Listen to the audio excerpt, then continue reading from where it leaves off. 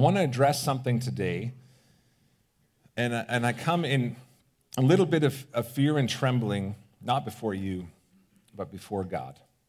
Because his word is terrifying to me when I see that I don't line up, when I see that we don't line up. It's like my heart is pounding on my chest right now.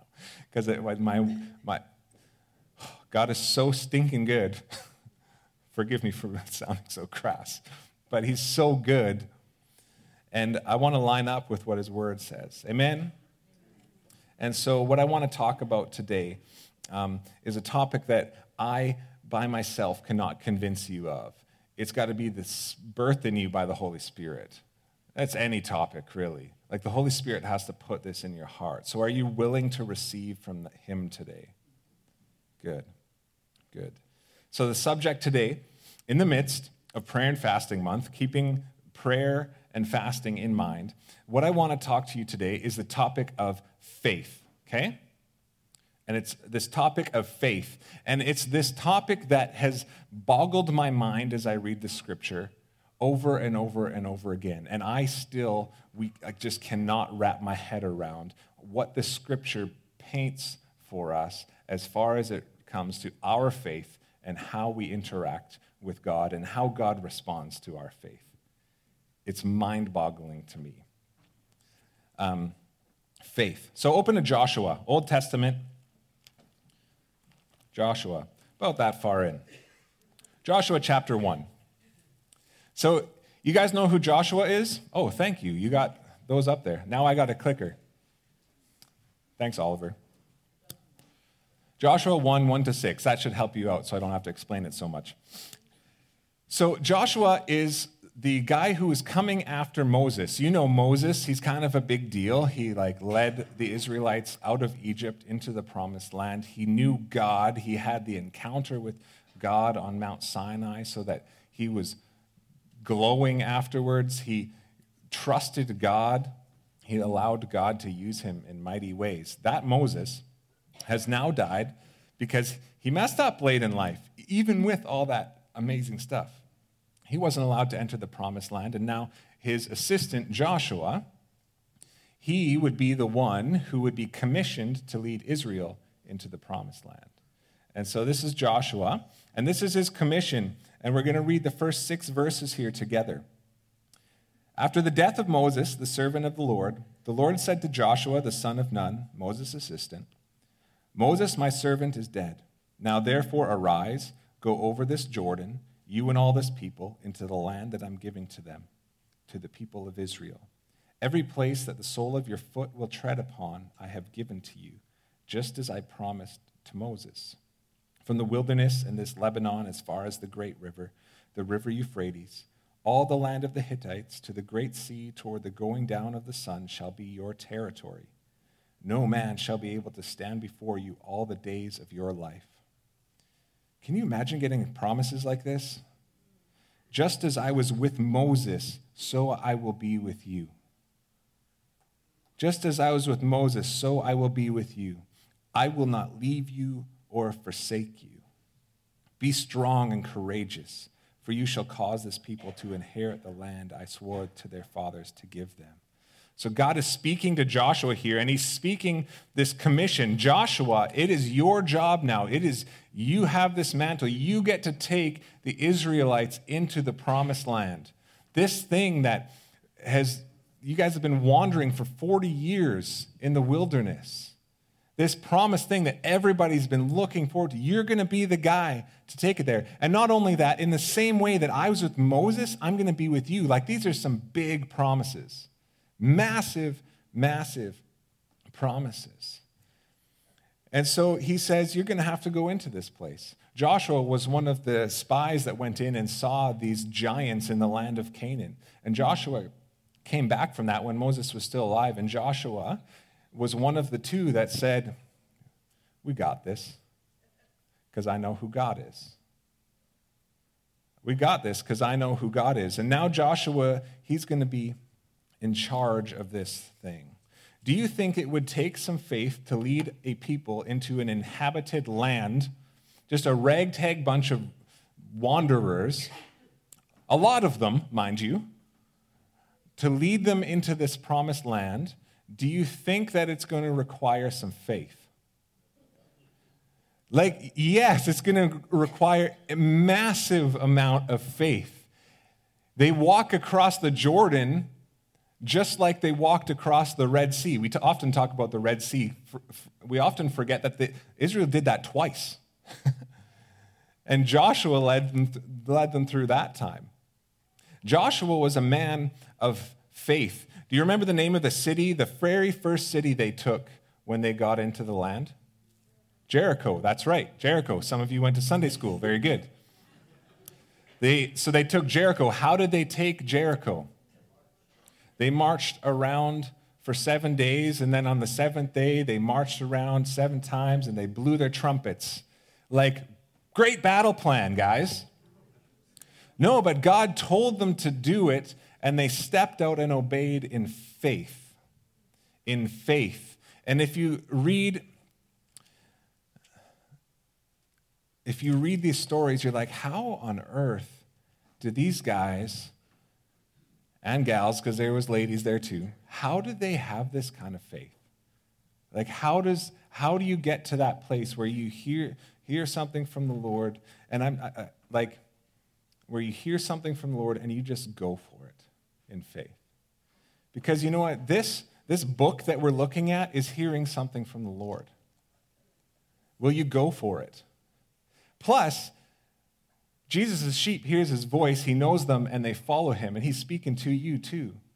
And are you going to follow it and listen? Do you have that kind of faith? So how did they get this faith? I want to propose that it's this, and it comes from way back in Exodus chapter 33. So we see that Moses has set up the tent of meeting. And just outside where the Israelites were camped in the wilderness, Moses sets up this tent of meeting. And it's the place where the glory of God would come, and it would be known, and other people could see it. The glory of God would come when Moses went into this tent of meeting. It says that everybody else, they would go to the entrances of their tents, and they would watch, like, whoa, Moses is in the tent. Something awesome is happening right now, because he's meeting with God. And then there's this little footnote in Exodus 33. There's this little footnote that this young guy, Joshua, he was tagging along, apparently. He was tagging along with Moses for these meetings with God in the tent of meeting. Now, anybody could go to this tent of meeting. People would go there, but when Moses went, it was special. And now Joshua would go with Moses. And so this is what it says about the tent of meeting. Moses used to take the tent and pitch it outside the camp, far off from the camp. He called it the tent of meeting, and everyone who sought the Lord would go out to the tent of meeting, which was outside the camp. Whenever Moses went to the tent, okay, like pause there. What kind of a culture do you have? Like, and whenever anyone just sought the Lord, like, do we ever talk like that? Like, are you seeking the Lord? Like, it seems like that's a normal thing. Whenever anyone sought the Lord, they went to the tent of meeting. God's Spirit is in you. How much more do we just get to seek the Lord? You seeking the Lord today? Whenever Moses went out to the tent, all the people would rise up and each would stand at his tent door. I already said all this, but this is Bible. And watch Moses until he'd gone into the tent. When Moses entered the tent, the pillar of cloud would descend and stand at the entrance of the tent, and the Lord would speak with Moses. And when all the people saw the pillar of cloud standing at the entrance of the tent, all the people would rise up and worship, each at his tent door.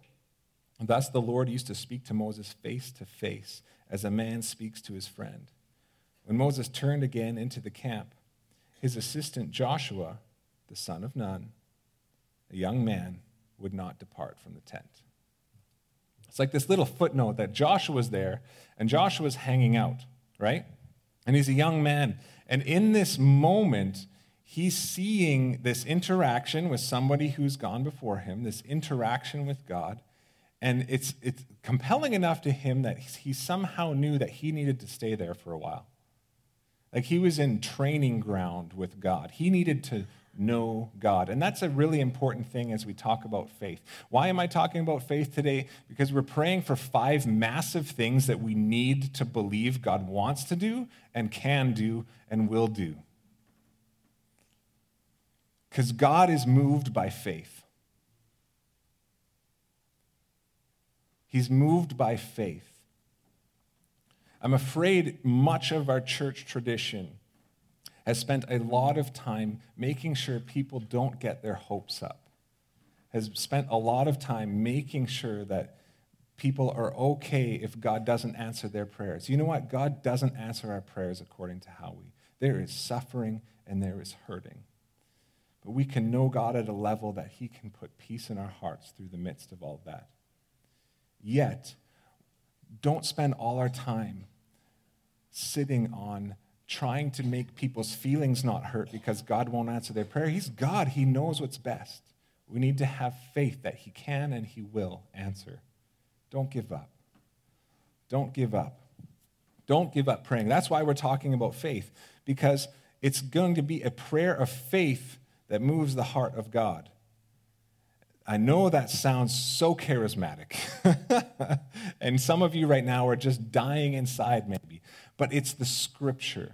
I can't read the Scripture and look, you read the Gospels, all of the Gospels, read them, and see how God interacts with faith, or vice versa, doesn't interact because of lack of faith.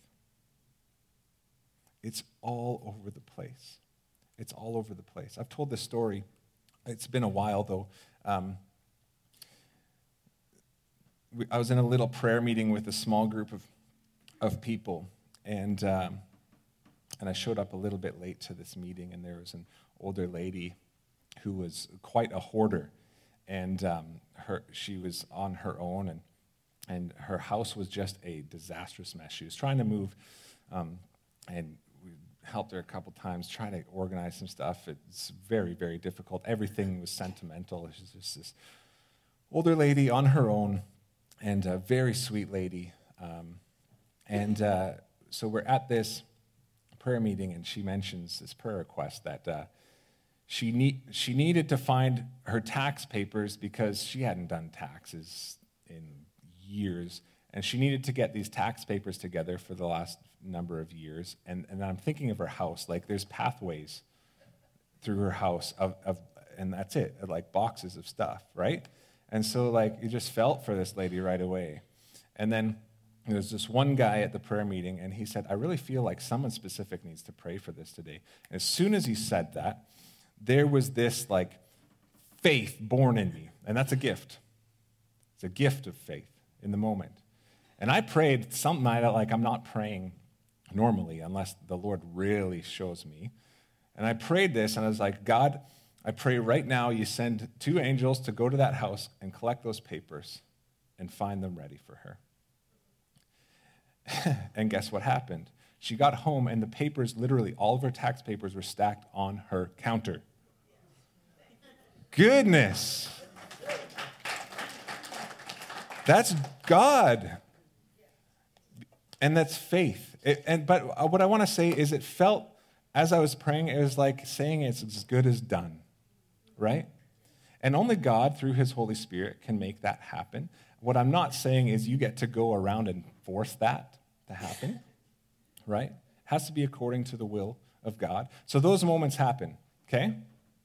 And then there's moments where we just need to rest on what he already said in his word.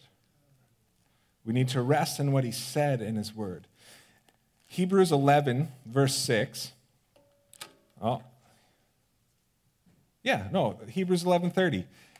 It's the hall of faith, right? Hebrews 11, and it's talking about all these patriarchs of Israel and how much faith they had and how that was what pleased God. And it says, you can look this up, it says, by faith Jericho fell. How did it fall? It wasn't by walking, it wasn't by trumpets, it wasn't even by God's power it was God's power, but it was God's power enacted by faith. It says, by faith, Jericho fell. Joshua went in there because he knew God. And so that's the key for us to faith. As we're praying for these things, if you came to prayer on Wednesday night, which very few of you did, and if you came to prayer on Wednesday night, what we did was we paused for 20 minutes and we said, God, we need your heart for these prayer requests. So we read Revelation 2, verses 1 to 7, which Jesus is speaking to the church in Ephesus about them doing all this great ministry, but that they forgot their first love, and so he's going to remove their lampstand. We need to get his heart for first love in order to pray for first love with sincerity and faith that he cares about it enough that he's going to answer. Make sense? We need faith. We need faith that God will move, that God will do on behalf of our prayers. We have a responsibility to pray. Hebrews 11:6 that says that without faith it is impossible to please God. Do you want to please God? So then my question is, this is for our church today.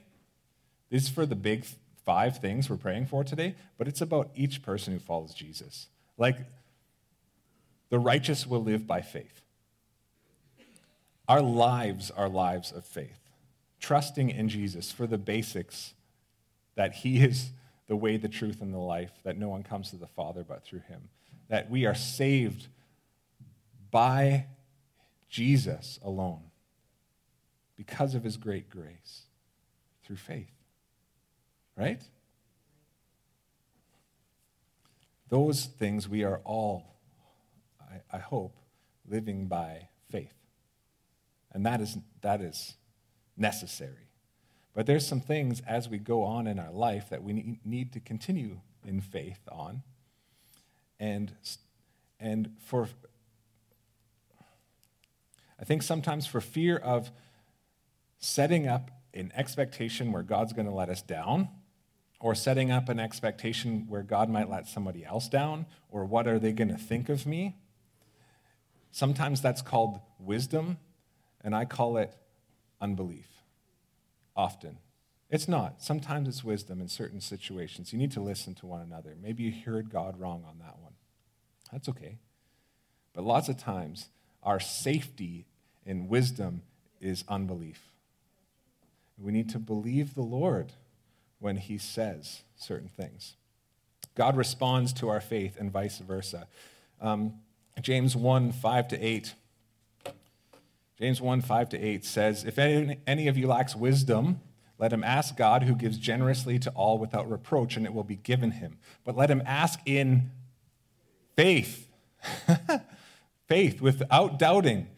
For he who doubts is like a wave of the sea that is driven and tossed by the wind. For that man should not suppose that he should receive anything. That's the word of the Lord. For that person should not suppose that they should receive anything. He's a double-minded man, unstable in all his ways. That's what James says. It's like when you're asking for stuff, and then you're like, oh, God probably won't come through anyway. Like, it's probably that God's not going to come through anyway. He wants us to trust him fully and just say, yeah, I'm all in for this, right? He wants us to be there. If you read the Gospels, as I said, the emphasis of faith in Jesus' interactions with people, I'd say it's like one of the main themes, honestly, as far as if we're looking at how we interact with God. Not only for salvation, obviously for salvation, faith in Jesus, but for seeing the victory of the power of God over sin, over sickness and salvation, over the battle in the heavenly realms. We need faith. In Mark chapter 5, we have this story, and it's two stories happening at once. It's the synagogue leader, and his name is Jairus, and there's this woman who has been bleeding for 12 years, and she is very unwell. And in the Jewish culture, she would have been absolutely outcast because she's unclean. And so in this encounter, Jesus is going, because Jairus he has a sick daughter who's dying.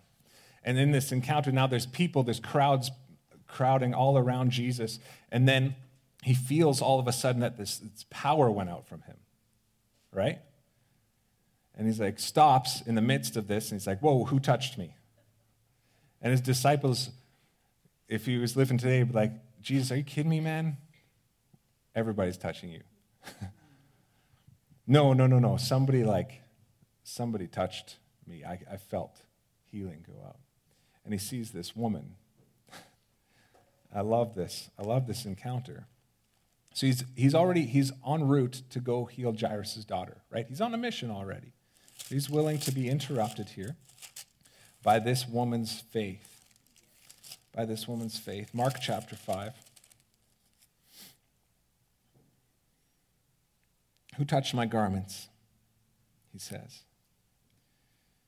The woman, knowing what happened to her, came in fear. She was healed, by the way.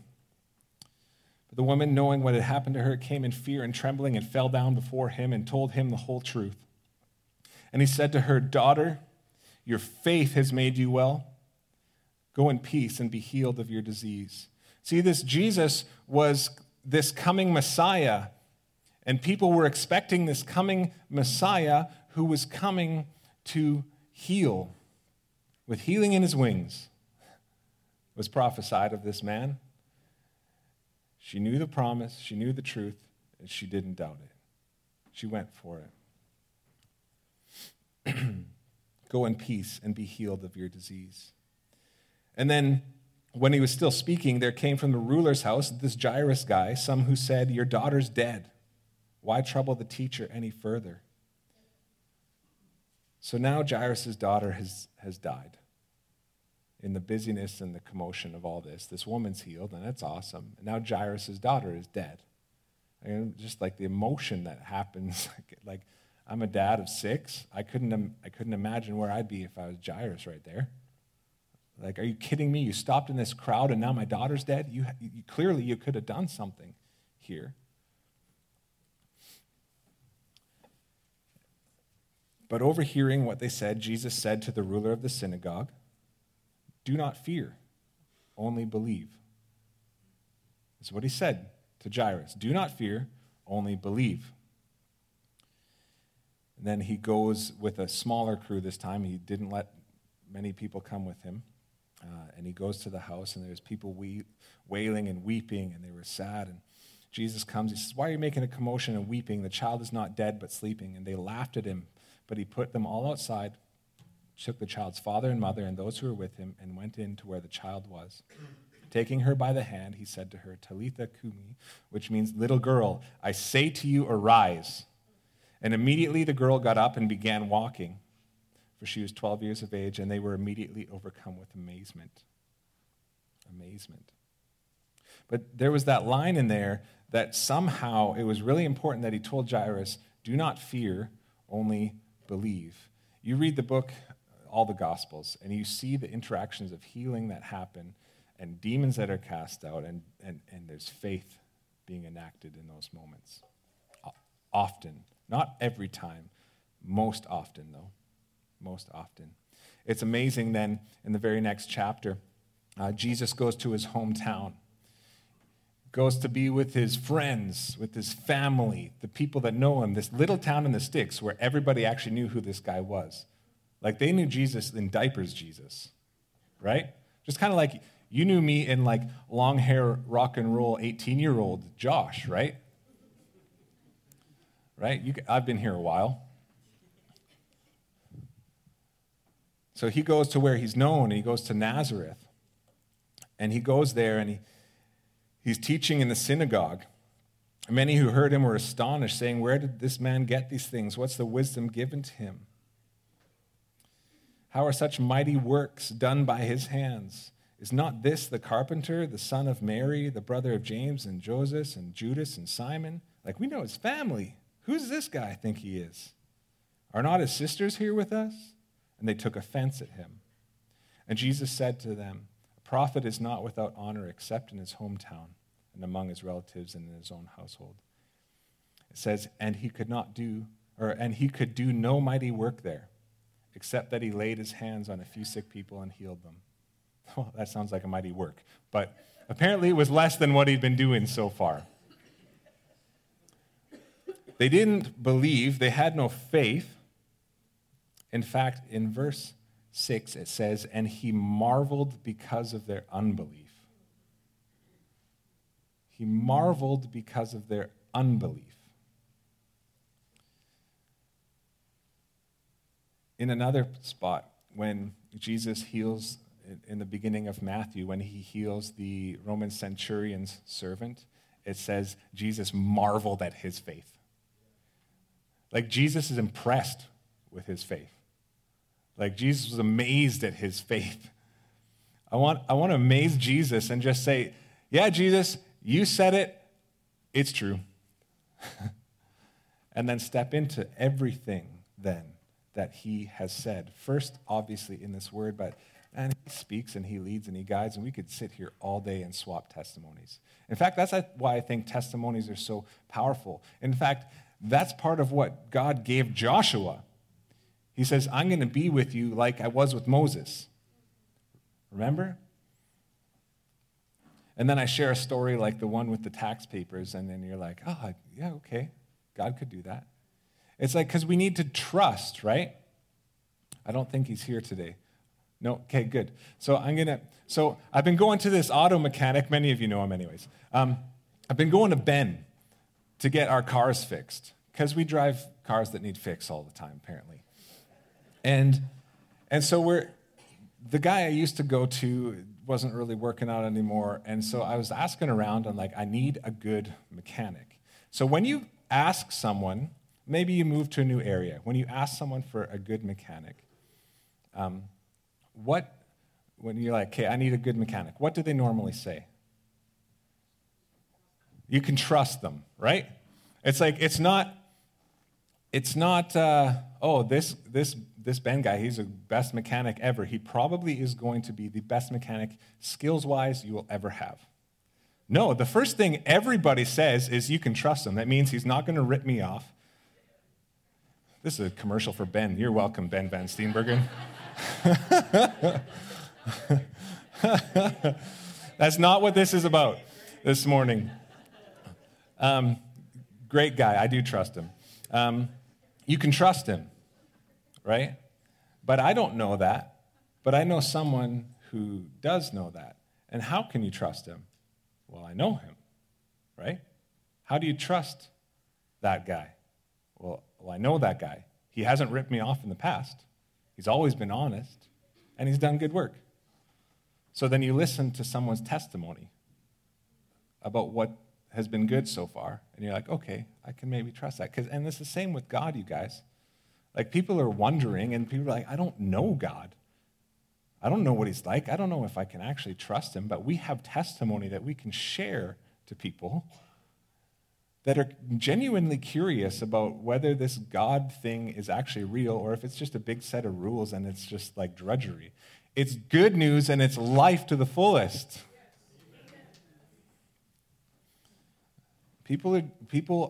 Everybody has their faith in something.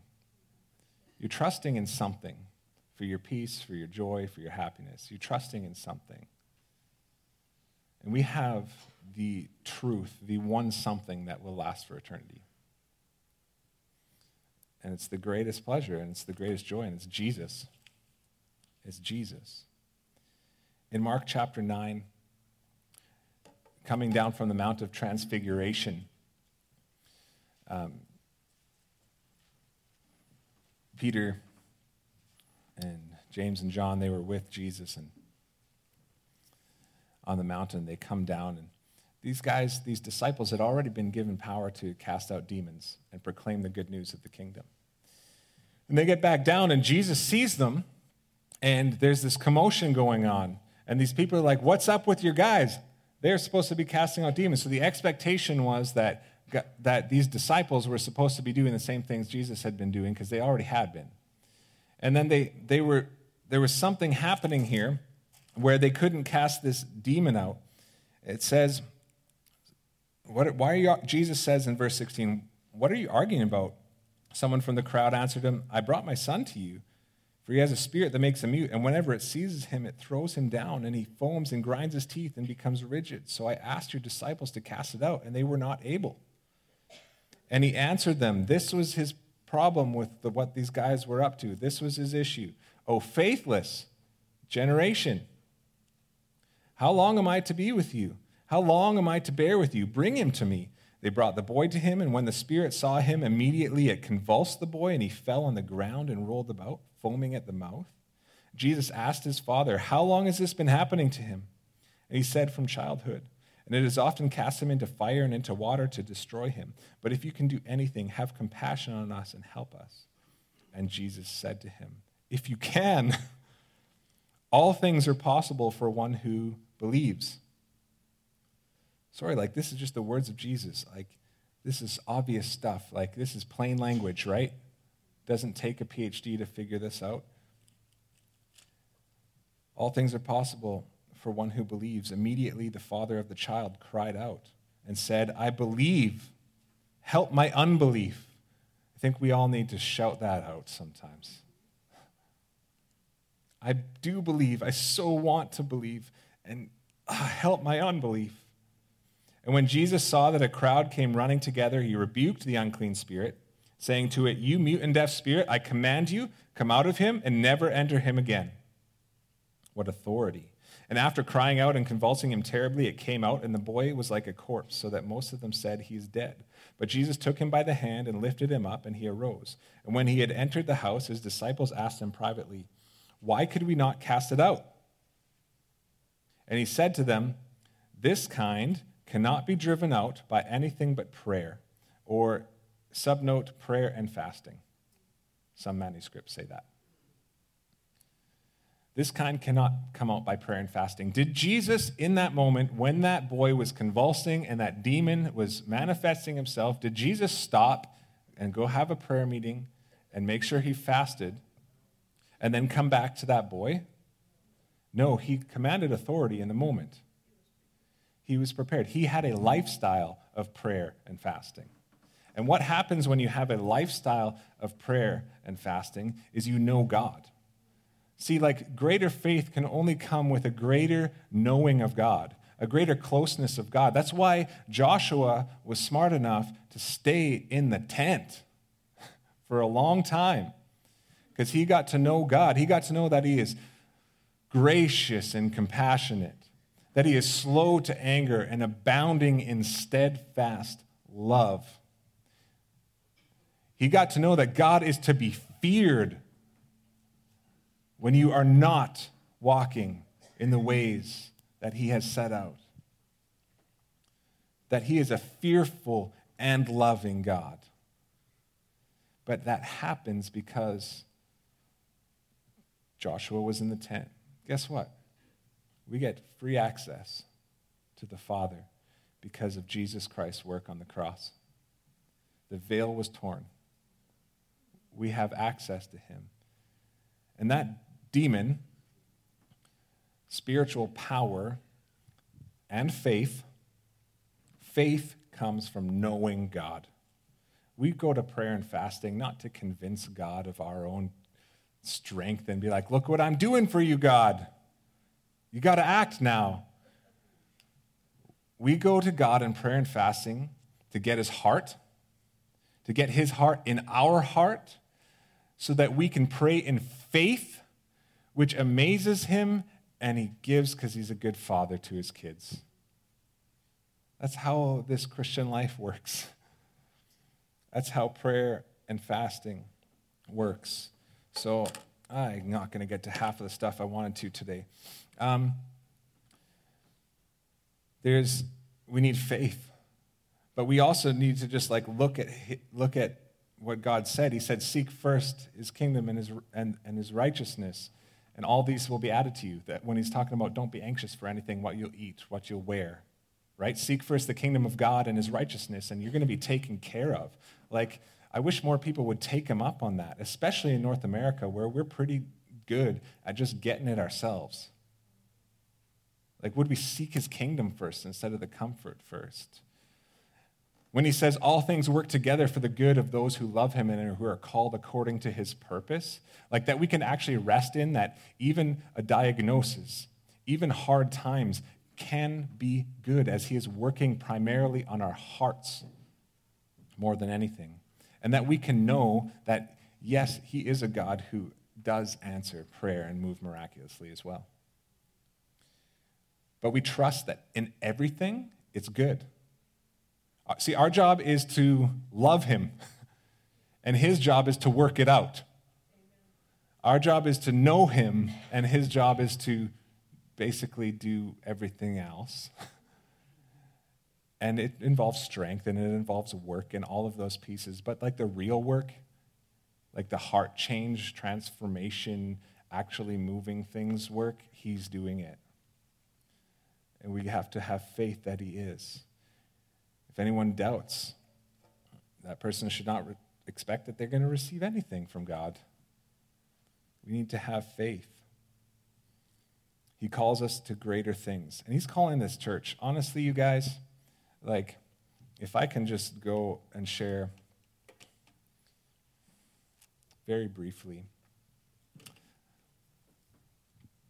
He's calling this church. If you're at Pine Ridge, this is for you. And don't take this as this is like, I love you so much, let's do this together. It's not like you all suck, so step up. Don't hear it like that, okay? This is like, I love you so much, let's do this together. Okay? That's what this is. Okay? He is calling this church to greater things. He put First Love Revival on my heart, and I believe he's putting it in some of your hearts, and it's going to increase. And we need to, at first it was loud and awesome, and like Jesus is speaking, that is what I want. And then this week in prayer, I'm like, people aren't really excited. I've been praying for this for years, God. Come on. Like, what's the holdup? And I'm like, you got to be loud about it again, please. And he's like, I already was. You just got to keep going. And that's faith too. We're going to keep praying no matter how long until he says not to. And that's faith too. Trusting him. Jesus is the great shepherd. He leads, we follow. You know, he said we would receive power from on high to live this life for his kingdom, and that his kingdom would continue to increase. The world around us is a big mess. We all know it. We all see it. Don't sit there and stare only at the mess. When the darkness gets darker, which the scripture's clear that things are going to go sideways, like we will be persecuted, Jesus is worth it. But at the same time, his kingdom will increase. Simultaneously, evil will get more evil, and his kingdom will increase. Of his government and of peace, there will be increase. There will be no end. There will be no end. So we fear God, and we please him with faith. We need to come as a church to faith that revival can actually happen, that it's actually God's heart. I encourage you to show up to prayer meeting. Like, we literally just spent 20 minutes on our own, like, looking at the scripture to get his heart. And then we prayed together, and it was such a good prayer time. But we need more of us praying. You have a responsibility. It's not just the pastor. We're the church. We're praying where that 777 Cedar would be a place where Jesus actually saves souls. Like, we're not just praying that the church has a program, so we're like, whoa, cool, the church has another program. Look at them, they have 2 buildings? Who cares? Jesus saves souls, and he's going to do it. But we got to pray. We got to have faith, and we got to step out when he says obey. I've been praying for about a year that God would have a beautiful coffee shop for less than $10,000. That would be a miracle, just so you know. We've had about $40,000 worth of stuff donated so far that we didn't even ask for. We're praying that God would make a coffee shop happen there for under $10,000. Like, let's get specific. We're also praying that 400 people worship in Springfield, an RM of 17,000 people. 400 people worship Jesus in this RM.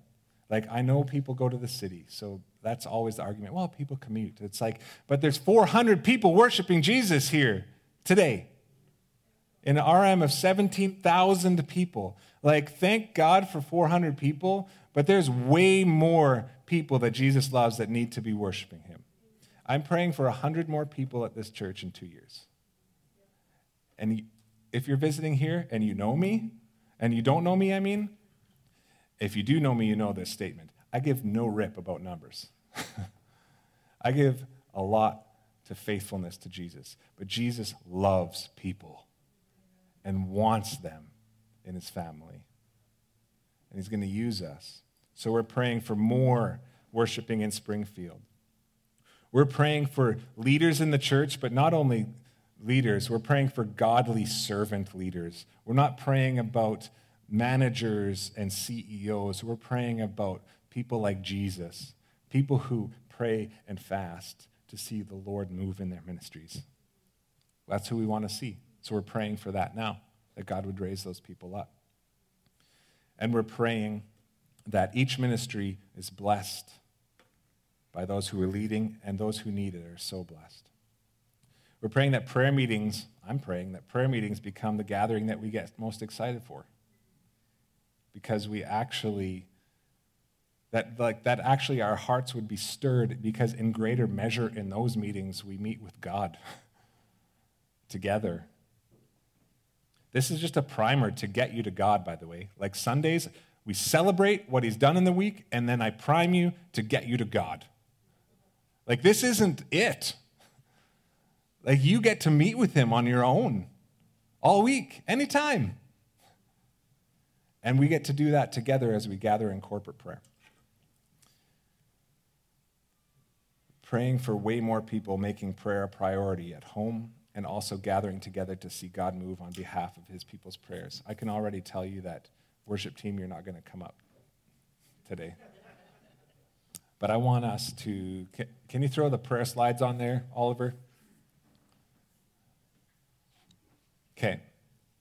We're going to listen in prayer for a moment. Because prayer is a conversation.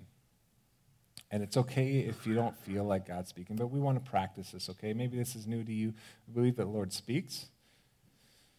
And so what we're going to do is I'm going to lead us in some listening prayer, and we're going to ask that during that 3 days of prayer and fasting, we're just going to ask for a personal request that God would give you. Maybe you already got it. You're like, I know what I'm praying for. Maybe your marriage is in trouble. Maybe you have, like I said, a wayward kid. I don't know your situation, but I know that you need to be asking God for some stuff, because we all do. And so we're going to listen.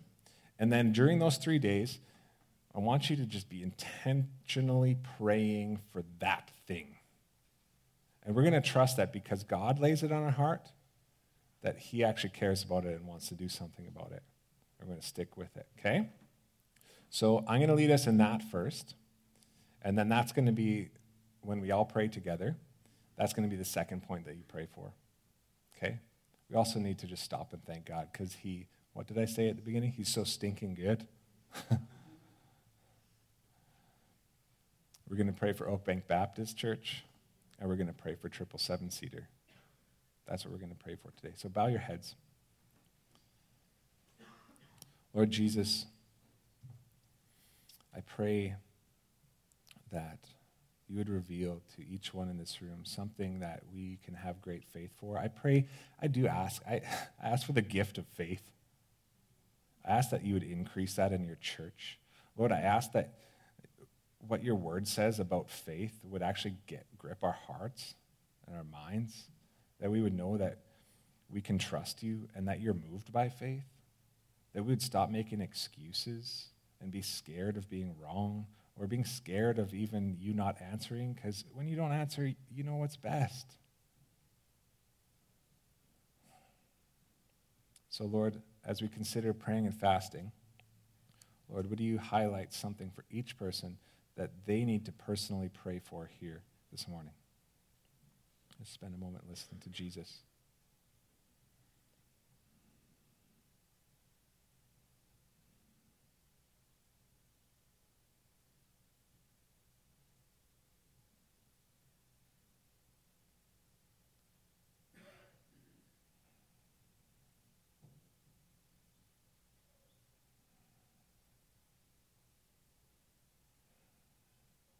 I invite you to stand. Is there any prayer music that we could throw on today? Yeah? If we can get some prayer music up. You guys know the drill. Let's pray out loud together. Thank God for something. He's awesome. Ask for that personal prayer point and these other couple things, knowing that God cares, that he hears, and he wants to move. Let's pray together, church. Thank you, Jesus.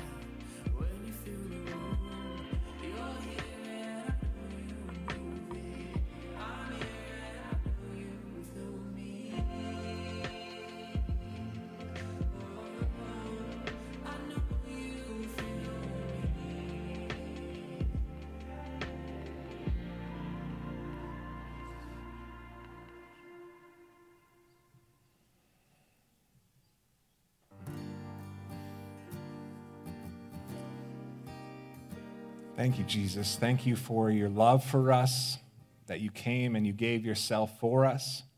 Thank you for your great grace. Lord, we bow our knees to you now. We say you have all authority and power and honor and glory. They belong to you. Lord, that plays out in our lives. And so, Lord, help us just be students of this word and not let our minds mess it up and come up with all sorts of excuses, but just say, this is what it says, so let's step into it. Even when it doesn't make sense, even when we fall short, Lord, increase faith in us. Let's share testimonies. Lord, I pray for a loosing, a freeing of sharing of testimony. No more false pride or it's your story. Let it be yours. Let it build faith in one another, Lord. And so, Lord, we're praying for all of these things in your name, who knows so much more and who cares so much more. So we love you, and we'll walk with you. In Jesus' name, amen.